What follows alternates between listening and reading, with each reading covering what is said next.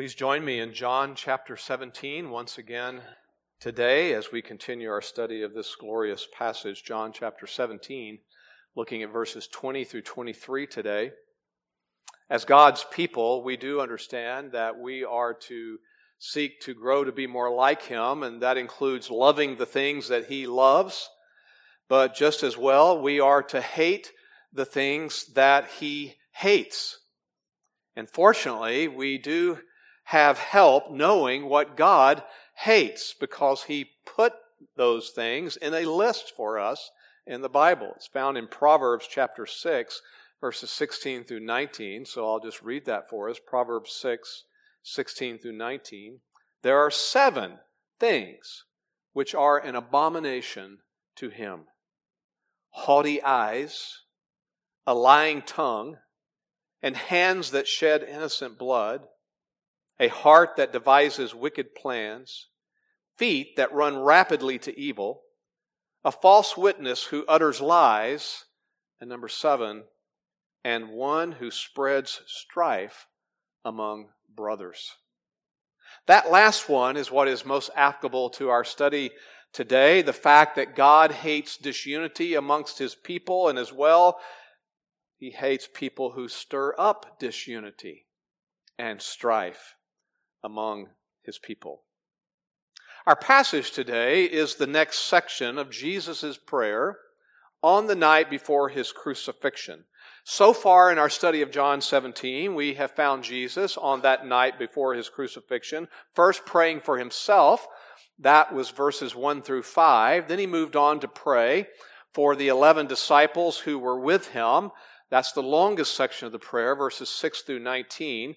Now, in the final section of the chapter, Jesus makes petitions aimed specifically at the church, or for the church. In other words, for all who would come to be His followers in the future. It starts this section of the prayer in verse 20 and then runs through verse 26.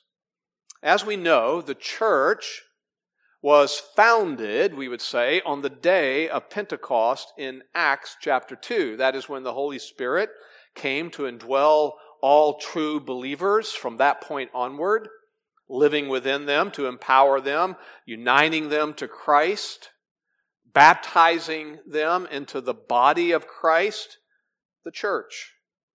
And Jesus knew that was coming. He knew it was always the sovereign purpose of God for Him, the Son, in covenant with the Father and the Spirit, to build a church that would span the generations to come, made up of people, both Jew and non-Jew, or Jew and Gentile, as the Scripture says, people redeemed by His atoning blood. And this is whom Jesus now prayed for. A prayer that we're going to see this time and next time breaks down into 2 requests. Today, just the first one, verses 20 to 23. Request number 1, a request for a unified church. A request for a unified church. The theme of this little section, verses 20 through 23, is actually captured in the phrase at the beginning of verse 21. It says there that they may all be one. And then that theme is also repeated in the middle of verse 22. You can look there, that they may be one. Now, this might actually be surprising to some that the first thing on Jesus' mind, the greatest burden of His heart, we could say, when it came to praying for future believers was this: unity. But as we saw in the introduction to the sermon today, it should not be surprising, because God hates disunity and the spreading of strife among His people. So Jesus prayed about this. He prayed for a unified church. Now, as we examine this first request, we can make some observations about this unity. There are 3 of these observations that we'll take note of today about this unity that Jesus prayed for. Number 1, this unity has a particular boundary. This unity has a particular boundary. In other words, this prayer for unity applied only to specific people. Verse 20, I do not ask on behalf of these alone, but for those also who believe in me through their word. That term, these, I do not ask on behalf of these alone. These points back to the 11 disciples. What he prayed for them was specifically for them. Although, as I pointed out to you, by extension, there were some timeless truths in that prayer that would apply to us as well. But now, Jesus made it clear that he was moving on to pray for future followers. Here in our verse, Jesus calls these future followers something. It says, those also who believe in me through their word. Now, that term word translates the Greek term logos. We've seen it before. You can look back in verse 17. And there the term is equated with truth. The word, truth. And that is the point here as well. The people Jesus prayed for are those who, throughout the coming centuries, would believe the truth. This is the truth that the 11 disciples would pass along in their preaching. Once the Holy Spirit came on the day of Pentecost to indwell them and to empower them, just as Jesus promised. I'll remind you of that promise. One place we find it is back in chapter 16 of John, verse 13. Christ told them, but when He, the Spirit of truth, comes, He will guide you into all the truth. For He will not speak on His own initiative, but whatever He hears He will speak, and He will disclose to you what is to come. In other words, all the truth that the disciples had been learning from Jesus directly as they lived life with Him for the 3 years He was on earth, and then later, that truth that was clarified and even expanded in them by the Holy Spirit, all that truth would become the substance of their preaching and even the content of what we now know as the New Testament. And Jesus says here that many would come to believe that, the truth, that word, and thus become true Christians. There is no such thing as being a true Christian and a lack of belief in the Word, the truth. So that is exactly what happened in the years that followed. Many people began to hear the truth and respond to it in faith. It's happened throughout the centuries of church history. Whenever faithful preachers and whenever faithful church members have proclaimed the truth of God's Word, many have come to believe and follow Christ. When someone believes the Word, that individual then is a true Christian. They are united to Christ. They become a member of the church. Now, by that, I don't mean a member of a specific local body. That is important, of course, to be a part of a local church, but you can join a local church in a variety of ways. It's up to any given church leadership to decide what process is best for them. We have our process here, as you know, for joining this local body called Twin City Bible Church. However, there is only one way to join what we sometimes call the universal church, the great redeemed church for which Jesus prayed for that night. The only way is by believing the Word of God as given through the apostles of Christ and then the Scriptures. That's how people today are still added to Christ's church. These words are timeless. Romans 10, verse 17. Faith comes from hearing, and hearing by the Word of Christ. That's how it happens. The Holy Spirit uses truth to birth somebody spiritually so that they can respond in faith and repentance and follow Christ. 1 Peter chapter 1, verse 23. For you have been born again. That's the new birth. You have been born again, not of seed which is perishable, but imperishable. That is, through the living and enduring Word of God. So back to Jesus' prayer for all those who have believed the Word. His prayer for all those who are thus part of His church. Jesus says that among all these true followers of His, something is very important, and that is unity. But that is the only group He's concerned about when it comes to unity. There is a boundary on this unity that he's praying for. And that boundary is the truth itself. It is belief in the truth. And that is crucial to understand. This unity is not merely referring to this idea of all people who just make some sort of superficial expression and belief in Jesus, of being a Christian, should somehow just unite in love with one another. And that's because not all who claim that are actually true believers. To be a genuine Christian, one must embrace by faith the truth that was imparted to the disciples by the Father through the Son and then clarified and expanded by the Holy Spirit. We're not talking about here a superficial unity. This confirms that Jesus wasn't praying for that kind of unity, one that includes every mere professor, every mere church goer, and certainly he was not saying a unity that involves every religion. Not a superficial unity. What is said here, this boundary also confirms that the unity Jesus envisioned was not just a mere institutional or organizational unity. And that's the problem with what we call the ecumenical movement. It's been around for a long time.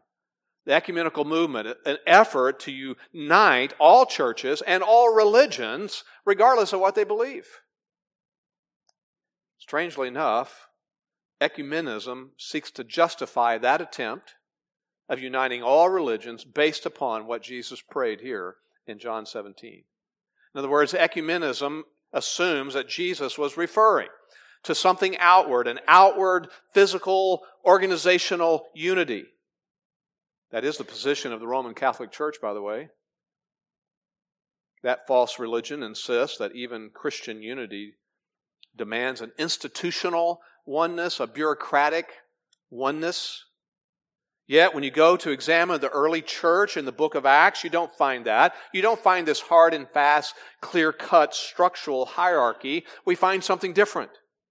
People united because they shared the same spiritual life in Christ. So true unity is not a superficial unity. It's not an institutional unity. It is a spiritual unity, and therefore one that demands belief in God's truth. Interestingly, people say we have to compromise. For the sake of unity, we have to compromise truth, compromise doctrine. And far from that being the biblical perspective, we're actually told as God's people not to jettison the truth, not to compromise the truth, but actually to fight for it. Jude, verse 3, contend earnestly for the faith which was once for all handed down to the saints. That's why the true church cannot unite with those who deny the essential truths of the gospel. We see warnings about that in the New Testament. Paul wrote to the churches in the region of Galatia to confront them because they were listening and imbibing, embracing a false gospel. Listen to Galatians 1 verse 9. If any man is preaching to you a gospel contrary to what you received, he is to be accursed. The same author of the Gospel of John that we're studying wrote the epistles, 1st, 2nd, and 3rd John. In 2nd John chapter 1, verses 9 and 10, we find these words. Anyone who goes too far and does not abide in the teaching of Christ does not have God. Verse 10, if anyone comes to you and does not bring this teaching, do not receive him into your house and do not even give him a greeting. And I've quoted this verse for you on more than one occasion. It's the bottom line on all this. 2 Corinthians chapter 6, verses 14 and 15. Do not be bound together with unbelievers. For what partnership have righteousness and lawlessness? Or what fellowship has light with darkness? Verse 15. What has a believer in common with an unbeliever? The answer is ultimately nothing, because they live by two different worldviews. You see, this all actually confirms that as we pursue unity amongst other professing Christians, we cannot set aside all matters of truth, all matters of doctrine. Just for the sake of love, someone might say. In fact, genuine biblical love cannot be divorced from biblical truth. You remember these words from Paul in Ephesians 4, verse 15?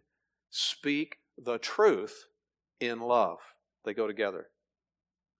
So it is kind of confusing and amazing that some say that the reason Christians can't get along is because of the emphasis on doctrine. In other words, since we're never going to agree on everything, all Christian truth, all biblical teaching, then the only way to have unity is just to dispense with doctrine altogether. Minimizing doctrine, seeking the lowest common denominator of belief, that's certainly not what Jesus was thinking. The unity that Jesus was concerned about is a spiritual unity in the truth of the gospel. Therefore, it is the truth that determines the boundaries of this unity we're talking about. You remove Scripture, that does not promote unity. In fact, according to Jesus here, since it has to do with the Word, responding to the Word, removing Scripture actually destroys true spiritual unity. There's another related issue implied, by the way. Not only are we not to just jettison doctrine and the Bible, we're not to add to it either. And some people do that. Legalism, extreme fundamentalism, man-made rules, extra-biblical doctrine. Sadly, those have often divided Christians who should be one. Now, of course, there's an issue then we definitely need to keep in mind.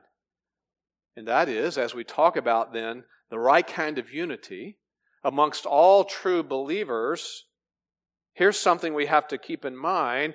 It's the necessity to discern essential or non-negotiable doctrines from those that are not essential to Christian oneness or unity. And we would say that the Bible helps us with that as well. The New Testament, and I don't have time to just make the case on all these, but the New Testament does prioritize doctrines such as these that cannot be compromised or ignored and still call yourself a church or a Christian. Like the deity of Christ. We can't compromise on that. He's not just a good teacher and a good man, a good example. He's God. That's a core doctrine of the Christian faith. As is this, that Jesus is the promised Messiah, which means He is the world's only Savior from sin. It includes this fact that sin is man's biggest problem. Sin is what separates us from God, the Creator of all things. And therefore, on the list of non-negotiable is the understanding of Christ's death as a substitutionary atonement, dying in the place of sinners who deserve the death. We cannot jettison the doctrine of Christ's bodily resurrection from the dead. That's core to the gospel. We cannot set aside the doctrine of justification, having a standing before God. Justification by grace alone, through faith alone, and not by works or merit of any kind. And I'll add one more to the list. Unity in truth also requires us to at least agree on the inspiration and the inerrancy of God's Word. Because if we don't do that, then authority does not exist, and it's compromised. The point is, doctrines other than these core teachings, we would not say are essential to Christian unity, even though they may still be important to us, even though they're important to a local church. And what it means to form a local body. Doctrines like what? Our view of baptism, water baptism. Eschatological positions. Views on spiritual gifts. Precise details about church government. Some of these doctrines are what make up denominational distinctions, which are fine.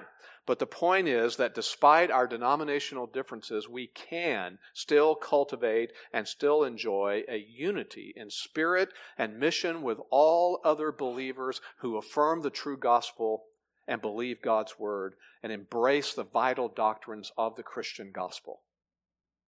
Jesus was concerned about it. We should be as well.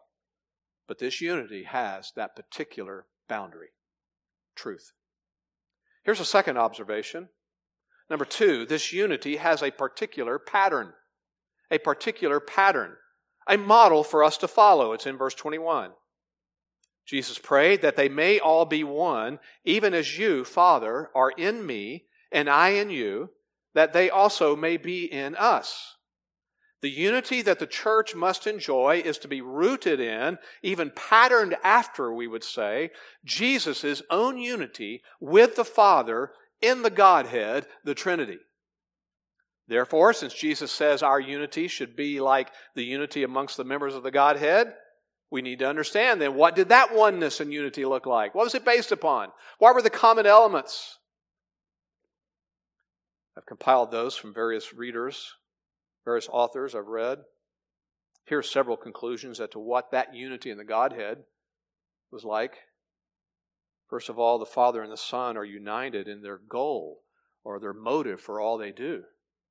They're each equally committed to the same goal, and that is their own glory, the glory of God.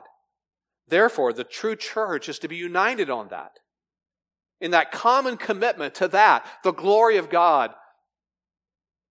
The Father and Son are united in the mission, and it is a particular kind of mission, the gospel mission. The church then can be united in that, in pursuing the evangelizing of lost sinners with the gospel.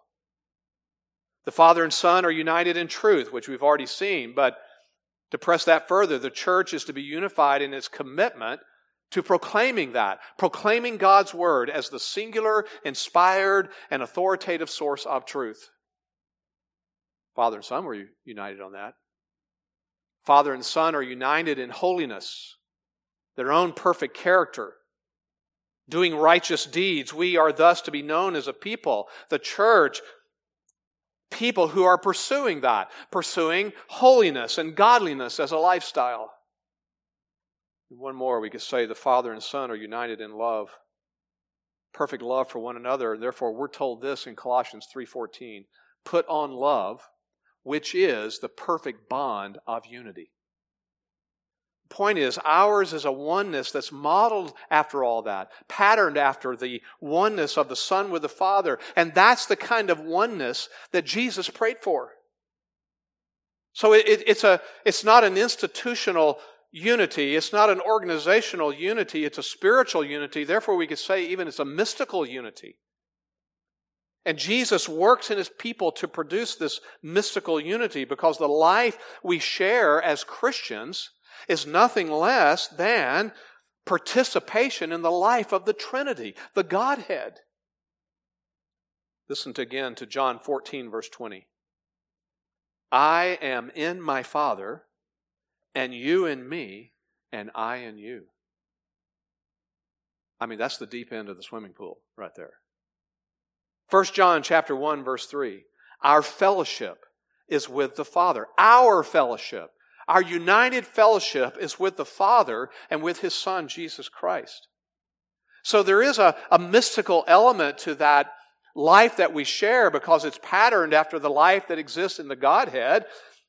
We could also say it's an organic kind of unity because we are made then part of all one body. And that's why the New Testament uses the idea of a body as one of its primary metaphors for describing the church.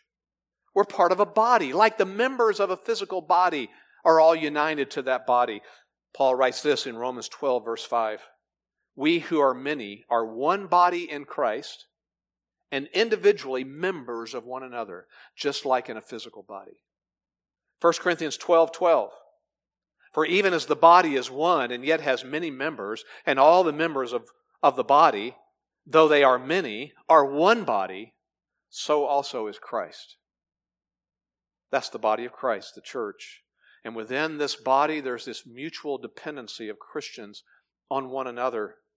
And the whole church ends up being affected by the experience of any part. It's a primary metaphor of this body to describe this organic unity that we have with all true believers. There's another metaphor, though, that's common in the New Testament for the church, and that's a family. We're part of a family. How do you join a family? Whether you're either born into it or adopted into it. And we can say that's true of us, both of them. We enter the church through the new spiritual birth. At the same time, Scripture says that we're adopted into Christ. So like any other family, the church expresses this unity, that is this bond of mutual commitment, mutual affection. We are pursuing a common cause. And all this is possible only because of our fellowship, sharing the life of the triune God. We all share this oneness because the Father is in Jesus, and Jesus is in the Father, and Jesus is in His followers by His Spirit. Jesus made one more comment on the nature of that unity. Look at verse 22. The glory which you have given me, I've given to them, that they may be one, just as we are one. Now he brings up this idea of glory that He's given to us. This is not the glory that Jesus enjoyed, His pre-existing glory before He came to earth in eternity past, but it's the glory that He manifested while carrying out His earthly mission. That's why John wrote back in chapter 1, verse 14, in the prologue of this gospel, he says, we saw His glory. We saw it. Glory as of the only begotten from the Father, full of grace and truth. As they observed Jesus, they saw Him exhibiting grace and truth. John chapter 2, verse 11, talking about the first miracle that He did at the wedding in Cana. This beginning of His signs, they were miraculous signs, Jesus did in Cana of Galilee, and did what? Manifested His glory by performing that miracle. In other words, when He was here on earth, He manifested the very character of God. He manifested the power of God. He did all of that in all that He was, all that He did. And it says here that He has given it to His followers. So that's the best understanding of this glory here that He's given to us. It's the manifestation of the character of God, the power of God. We share in that as we serve Him and even as we suffer. All true Christians have this life, eternal life, as a gift from the Lord. The whole life of God within our experience. A life of joy and peace and love because of our faith in Christ. And since we share in the character of God and the life of God within us, then we can experience unity. And the unity the Godhead enjoyed is repeated one more time in verse 23. But He does add an additional thought. Verse 23, I and them, and you and me, there it is again, that they may be perfected in unity. That term perfected is a verb that has to do with maturing or becoming complete. So Jesus was making the point now that our unity is something that can grow in maturity as we grow. So evidence of our own spiritual maturity is our pursuit of unity. Evidence of our being completed in Christ is our guarding of the unity of the church. So 2 observations. This unity has a particular boundary. This unity has a particular pattern. And third and final, number 3, this unity has a particular intent. A particular intent.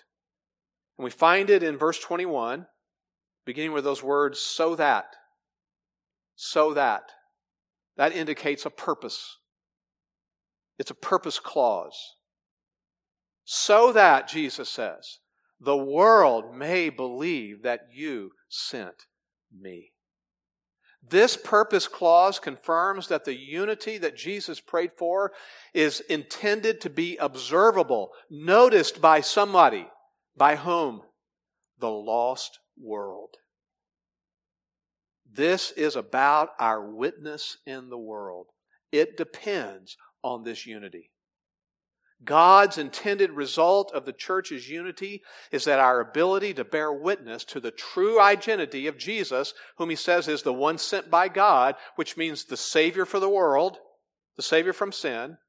Our unity is necessary to maximize our effectiveness in evangelism. It's because our unity, when it's lived out the way God intends, is compelling. It's otherworldly, unworldly. It's only explainable by people. by admitting that Jesus must be then who they say he is, the one sent by the Father. To say it all differently, our unity increases our credibility. But sadly, the opposite of that is also true. Without unity, our witness is negatively impacted. Party spirit in the church, Christians attacking Christians, whether personally or on the internet and online, encourages unbelief by the worldly people who observe it all. Because our lives are contradicting our words, and therefore we're actually encouraging them, not only allowing, but encouraging them to cry out to us, hypocrites. We're giving them allowance for rejecting the gospel message, and to even feel superior to us when they do it.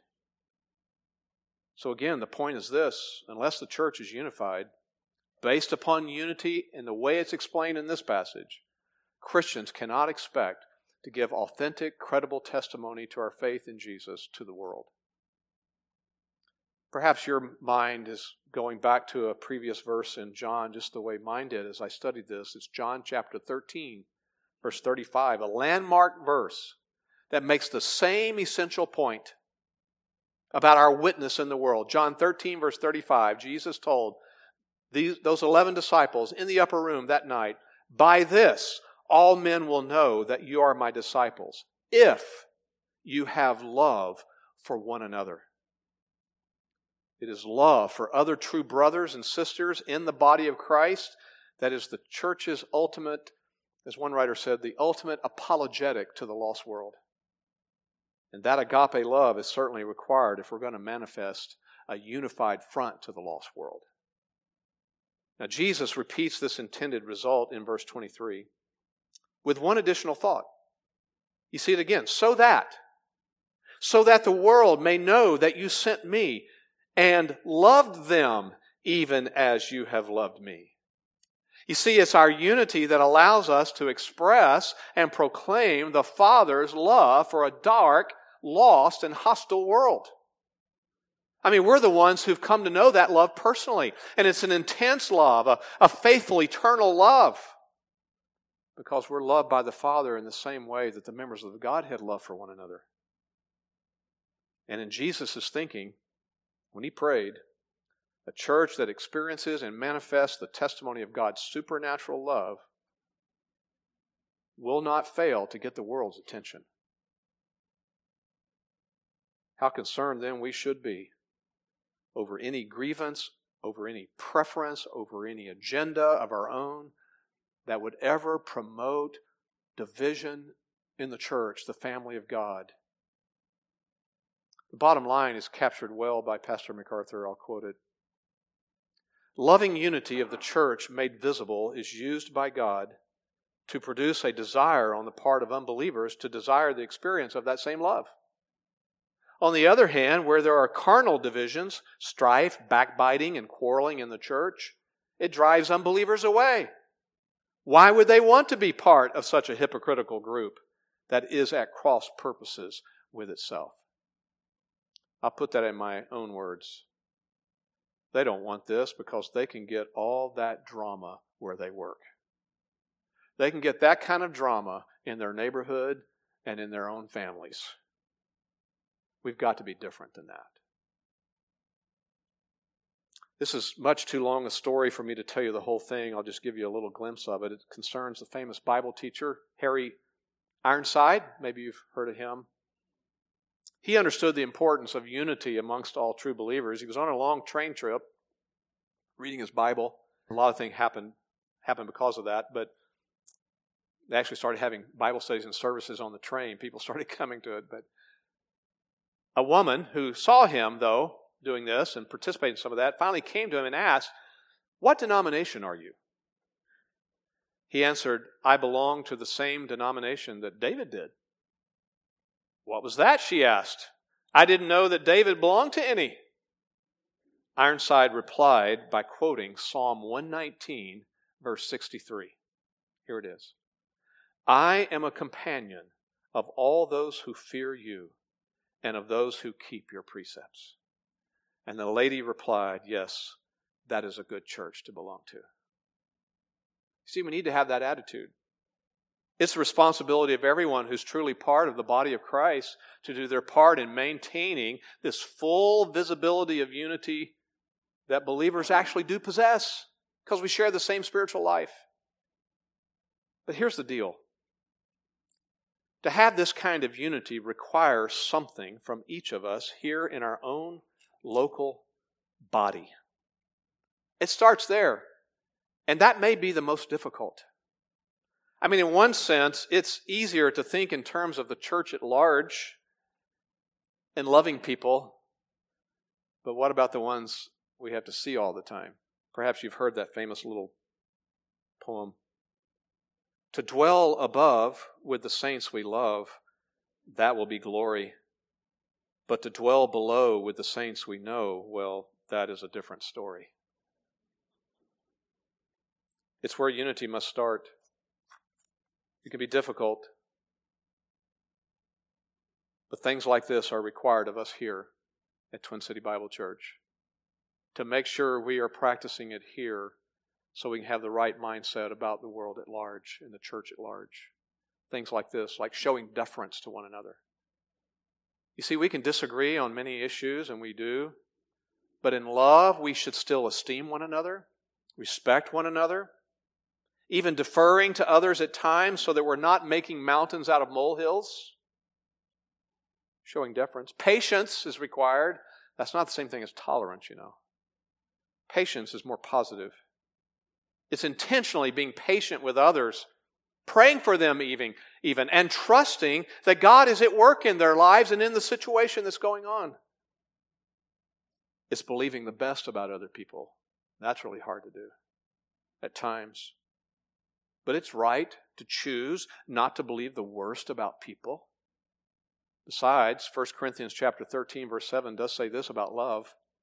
Love bears all things, believes all things, hopes all things, endures all things. Our default setting ought to be to believe the best.